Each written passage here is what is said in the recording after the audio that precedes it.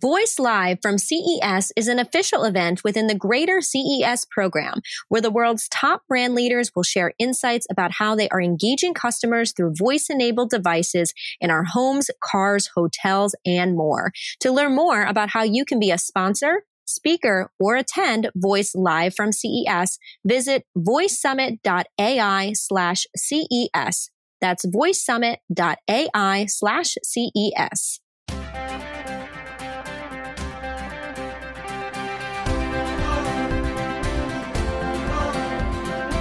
Ahmed Bouzid is the CEO of Witlingo, a former Amazon Alexa head of product smart home employee, and a voice-first evangelist. He spoke at Voice Summit a few months ago, and today he's on talking about how business managers with no tech experience can create a brand presence, what a voice experience can look like, plus his top tips for starting and growing a voice-based business and the current voice experiences he's using and enjoying right now.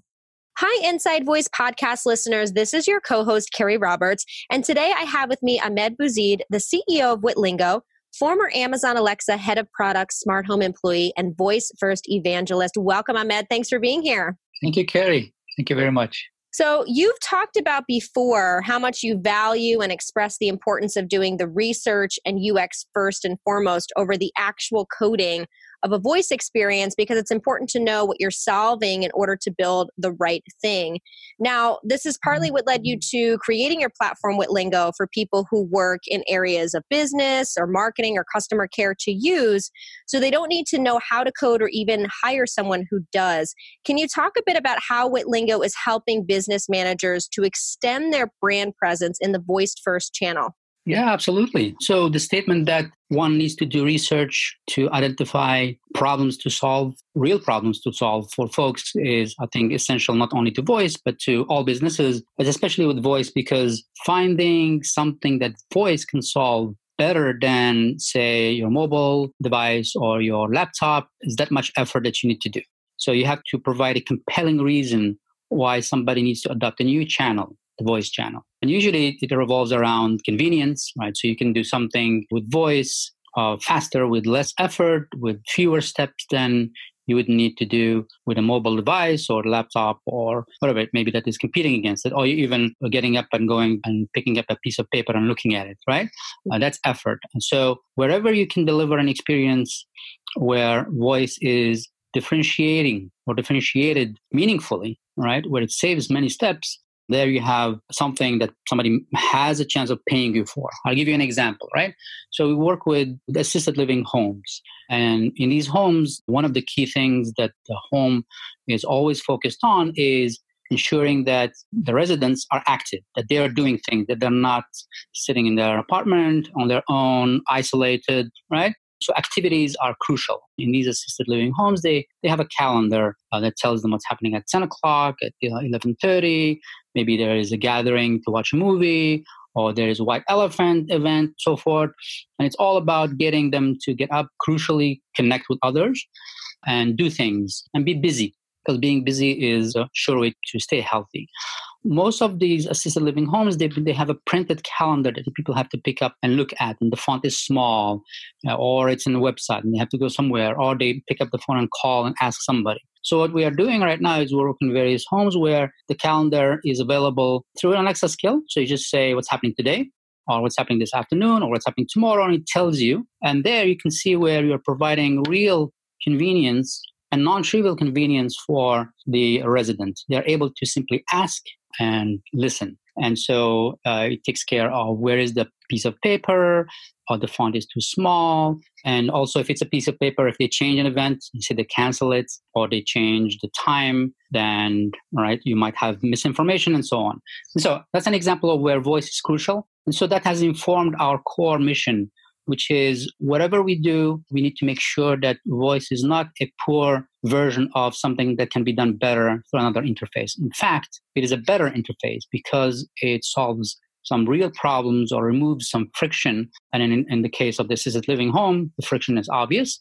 In other cases, you have to dig in, you have to do research, you have to find out exactly how you are going to solve a problem far more efficiently or cost effectively, or just pure conveniently, or provide better convenience to the user, and have that be something that is compelling enough for the business to buy from you. And so our product is, in essence, very much informed by that ethos of ease of creation, ease of deployment, ease of use, handling errors gracefully, because in voice, right, there's not a lot of room to make an error, right? If you have an error, you have to quickly tell the person that maybe you couldn't find the information and get the conversation back into to the right track. Yeah, I used to work in a kind of like an assisted facility space a long time ago. And what you're talking about is a very common problem of people can't see the schedule. They're asking questions. You're answering the same question a million times. And I think it's great that you're bringing up this idea that that's a perfect way that voice fits into kind of an everyday experience. And one of the things, you were at Voice Summit, you were one of our speakers. And one of the things that I kind of heard from some people that don't know as much about voice is it's great. I want to be a part of it. How do I do this? How do I get involved? And we've had people come on the show talking about kind of the branding part and the strategy, but then people always say, well, I don't know how to code, or who do I hire, or what do I do? And this is where WitLingo comes in. And I'm curious, can you give us a little bit of like a step-by-step approach of how somebody would use your application to develop a voice strategy once they've done, the research and everything else? Yeah, great question.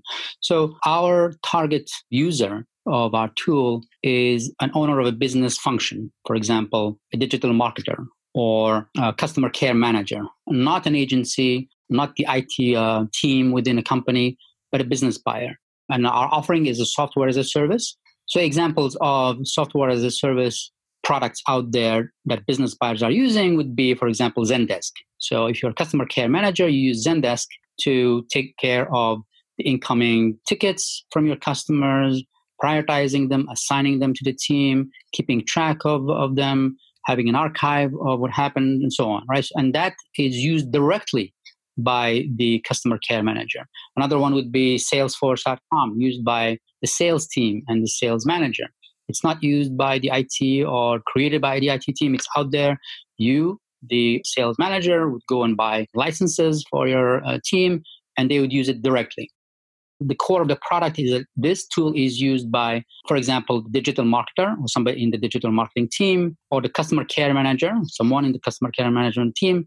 The key thing about the tool is that you are able to manage the content, because it's all about the content. For example, if you are a customer care manager, it's all about what are the questions that people ask. So that's the research you would do. And usually people who have been running a business and have customers know what are the top, say, 10 questions that people ask. And so their job really is to basically take those questions, create a voice version of them. And they would do that by simply recording the answer in their own voice, or they can hire a talent, or we can have one of our talents record it for them, and then make it available, make that skill or action, Google Action, available for folks to ask questions and get answers. So you ask a question that is one of the 80% of the questions people ask, and you get an answer. It's in a nutshell, the tool is a content management system for audio that is delivered in the context of a conversation. So you ask a question, you get an answer. You may ask a follow-up question, you get a more detailed answer, enabling you, say the customer care manager, to offload incoming calls or incoming tickets, or having the user go to the website and maybe find your FAQ page and then browse up and down and look for the answer, or type a question, right? All those are multiple steps that are reduced to simply one question in the case of voice, right? So the challenge there really is for you, the business, if you build one of these customer care management skills, to make sure that your customers know that it exists, right? So you need to surface it, say, maybe in your Facebook page, in your Twitter page. You may need to surface it in your, maybe even in the web page where you have an FAQ on the website. You may say, hey, by the way, next time you have a question, just try our skill. And what we believe is, and we've seen this not only within our customers and solutions we're launching, but in general, these voice assistants like Alexa and Google Assistant are becoming what we're calling a channel of first resort. Meaning, because it's so easy to ask and get an answer, even if you ask the question or a question and you don't get the answer that you wanted, you didn't expend a lot of effort, right? You just asked. And so people have developing this habit of asking their Alexa a question. And then if they get the answer, they're happy. If they don't, then they go to some heavier interface, maybe their laptop or their smartphone, right? So the process is very straightforward. You engage with us, we create an account for you. And then from that point on, we tell you that here are the features, and your job as the owner of that skill is to upload audios. And behind the scenes, what happens is they get tagged by our software, they become searchable, and the skill then is available for you to deploy. And from that point on, you, as the owner of that skill, you'll be able to log in, see how the skill is doing in terms of usage, how many people are using it, how many people are new, how many people are repeat users, how long are they staying with this skill, what are they saying actually. We have a dashboard that shows you what they're saying in terms of text, right? So Alexa takes your audio, transcribes it, gives it back to us. We then do a search and give an answer. So you can see what people are asking, and you can also see what the skill is returning as an answer, so that you can look around, identify if there are any missing questions that people are asking that you don't have an answer for, or maybe questions that are not being answered correctly. And you, as the owner of that skill and the owner of the content, since you know your domain, then are able to refine the skill, add more questions, refine your answers, and so on. Which is great. Again, if you're listening to this and you are not directly in the voice community as a developer or conversational designer, I think this is a really great tool because, like you said, you don't have to know how to do any of the technical stuff. You're kind of just dragging and dropping and uploading. And then what's great is you're getting all this feedback and analytics for you to kind of decide what to do next. Exactly. Yeah. We have moved into more of a product company the last, I would say, 4 or 5 months. And before that, we were an agency. And so what we learned in our agency phase is the following. Folks who are in digital marketing or customer care, they come to us and they say, okay, we're convinced that voice is here to stay. It's not a fad. And so we would like to do something. And they say, we don't know what to do. Often what happens is, and you've seen this, lots of skills are deployed just for the sake of being able to say we have a skill. And that's not a good reason to deploy a skill, right?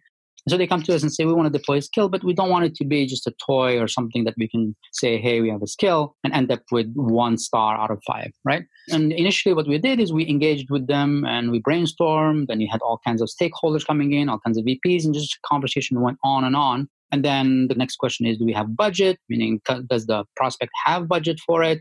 And then thirdly, how disruptive is it? How many people have to be part of this launch process? And so the key lessons learned from us as we shifted to product is when somebody comes in and says, what should we do? We have an answer. Look, these Alexas and Google Assistant, people use them most of the time to ask questions and some basic things like the time and the weather. But they ask questions. They want to get answers to questions that they have. Could be a sports question, could be a question about what's the nearest post office, but they ask questions. So let's take that as a data point. If your brand answers questions that your customers have or your prospects have about you, then you're delivering value. You not only have a skill out there and you're playing your voice, but you're already delivering some value. And number 2, the cost. The cost is low. So because this is a new interface and there is a risk, and should they be involved in doing this or should they wait, we make it a no-brainer. So $1,000 setup, $500 a month, for a digital marketer or customer care manager, $6,000, $7,000 a year is a drop in the bucket. And then thirdly is you don't need to bring in a team to build them. So it doesn't take resources. All companies who are doing their job are busy, more than busy. Everybody's busy doing their stuff. So they don't want another headache on top of all the issues they're solving. And so, boom, right? You have the tool. All you have to do is upload content, and then it's up and running, and you can check it once a week. So we alleviate their concern about, is this going to hog my resources? Are my developers going to be tied up with this? Or are my VPs and sales folks going to have to be looking at this and giving you feedback and so forth? No. You're in charge of it. It's all about creating content. And once you create content, it's low maintenance. And so we alleviate the problems of what to deploy, how much does it cost, and how much of a disruption is it to the business. And so that's why we have gravitated toward a product-focused, software as a service product-focused company. Now, Ahmed, you've been doing this, not just WitLingo, voice in general for years. I know you had talked about in another interview, you'd been doing a lot of it since grad school. Mm-hmm. What is it about voice that you're so passionate about? Why do you love it so much? Yeah, well, first of all, voice is the most natural way to engage other folks.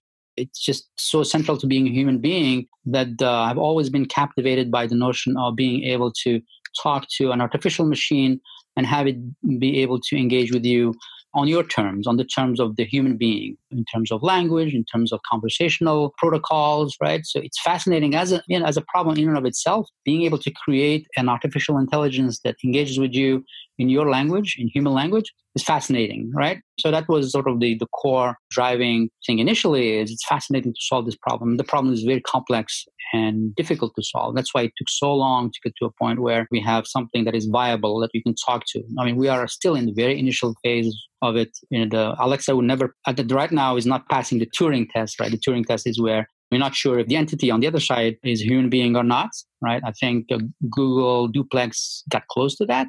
Number one is it's a fascinating problem in and of itself, but also I've always believed, and many people in the field, in the speech recognition world, have always believed that it's a matter of time before the voice interface becomes viable, becomes a business proposition where you can, in fact, deliver value that folks are going to pay you for because you're solving real problems, right? And it's true, right? You can, if you do your work, you will find that there are actually many, many problems that you can solve where voice is the primary and the best way to solve the problem or to deliver the value than any other interface.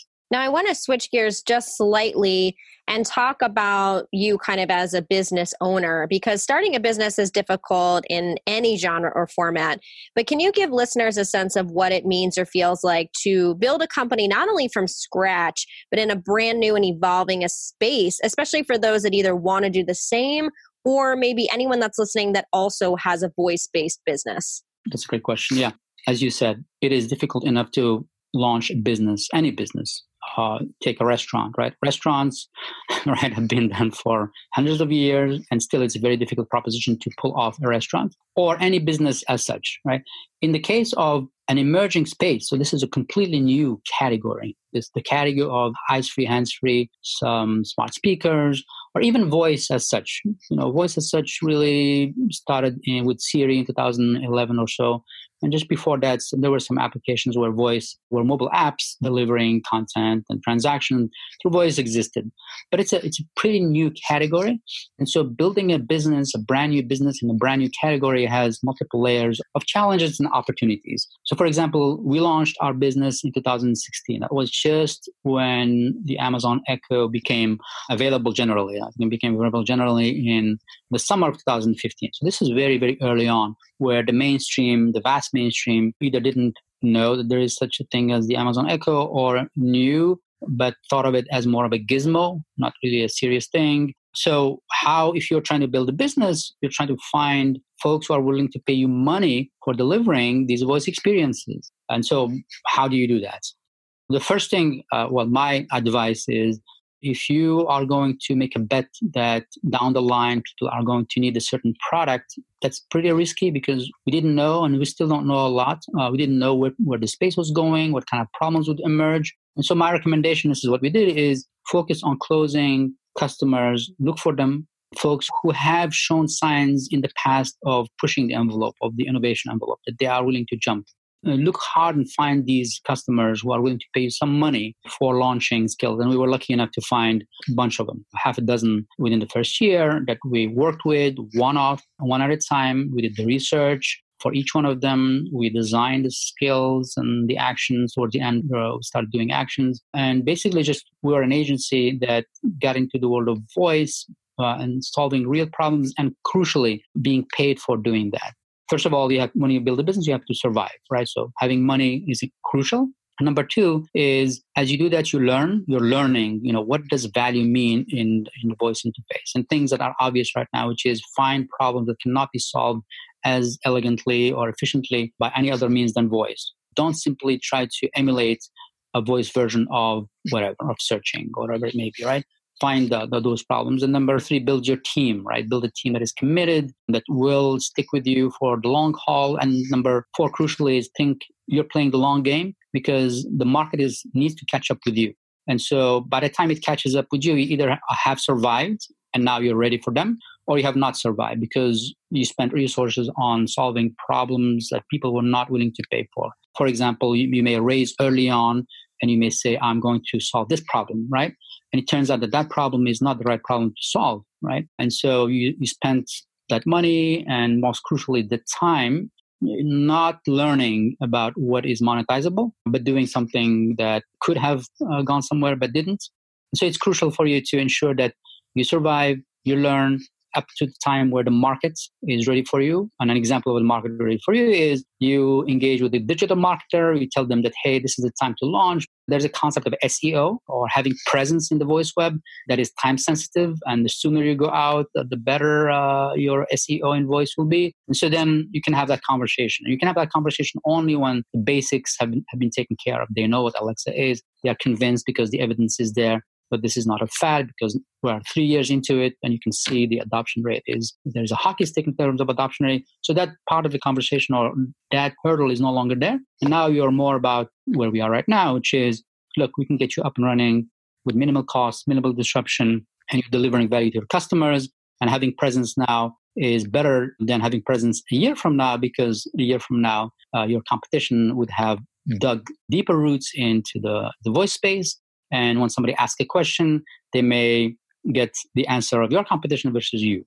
Thank you. That is a great rundown. And I think the most important thing you're talking about is making sure it's a problem that needs and wants to be solved. And that's going to help in the long run. I'm curious because I know you have quite a few patents. Why is getting a patent important to you, especially in this space and for your company? First of all, it's an indication that you are an innovator. Right, a patent is something that you thought of way before somebody else, right? So you're thinking ahead. So it's a good sign that you think ahead of the curve. And thinking ahead of the curve is an important signal when you are in a new emerging field. I'm not a big believer in patents are going to protect you or fence the competition off. I think if you get into a situation where you have to, negotiate about patents and so forth, then it's a conversation that it's a business problem like any other business problem. It's not the differentiating thing. I think mainly it's a good indicator that you are an innovator and that you're always thinking ahead of the curve. Now, if people want to learn more about what we talked about today, or use your product or connect with you, where can they do that online? Well, you can email me directly at ahmed@witlingo.com. Obviously, you can go to our website, witlingo.com. You can follow me on Twitter at my handle is D as in Dave, D as in Dave, OU, Didu. I'm relatively active there, and I'm also on LinkedIn. Just look for my name, Ahmed Bouzid. I don't think there are too many Ahmed Bouzids out there. And one of the things I'm looking to do on this show is to promote voice skills, experiences, and flash briefings so people can start to find them and have great voice interactions. Do you have one that you're currently using and find useful and or enjoyable right now? Oh, well, okay. Well, let me mention we're calling it a biolog, dialogue, right? And if you look for the skill Ahmed Talking, you'll be able to, in essence, ask me questions and I'll answer them in my own voice. So, for example, what are your hobbies? What books have you read? Or where did you go to school, right? It's a thing that allows you to have a conversation with me virtually, right? So that's my skill. And then in terms of great skills out there, I listen to lots of flash briefings. I think the Jeopardy skill is something that I use on a regular basis just because it's one of the best out there. We're able to just answer questions, and I'm a fan of Jeopardy. And then let's see what else. And those are the main things that usually it's flash briefing, people that I follow, and then playing some games. And obviously on a regular basis, I make sure that my customers' skills are up and running. One of fascinating skill, actually it's a Google action that sort of captures how you can deploy something that simply cannot be emulated by any other interface is a skill we launched for Berlitz, the language learning, right? If you want to learn English, for example, learn conversational English and do it without having to talk to a human being, your best bet is to do it with a voice assistant. Voice assistant creates a scenario for you. And then in I think the scenario that we did for Berlitz is a flight to New York. And so a flight has a structure. You ask for drinks and for menu, and maybe you only want to ask for a pillow. And so there is acting. So there is the attendant, and there are a couple of passengers that talk to you, and there you are forced to talk and listen. And so that back and forth, and it's time sensitive, so you have to listen carefully and answer. Is simply not doable in any other interface because the core of the experience is conversation and listening to spoken English and articulating spoken English. So that's a great example of where you just cannot do it in any other interface. The voice interface and the core value of the voice interface is the essence of the value of that Google action in this case. Thank you so much, Amit. This has been extremely informative and helpful to businesses and those trying to start in the same industry. So thank you so much for your insight and your time today. Thank you very much for inviting me.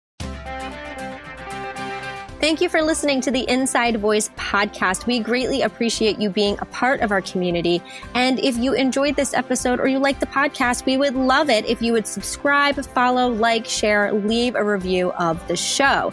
If you have any questions, comments, feedback, people you want to see on the show, things you want to learn, feel free to send us an email at keri@modev.com. That's KERI@MODEV.com. And be sure to check us out online at voicesummit.ai.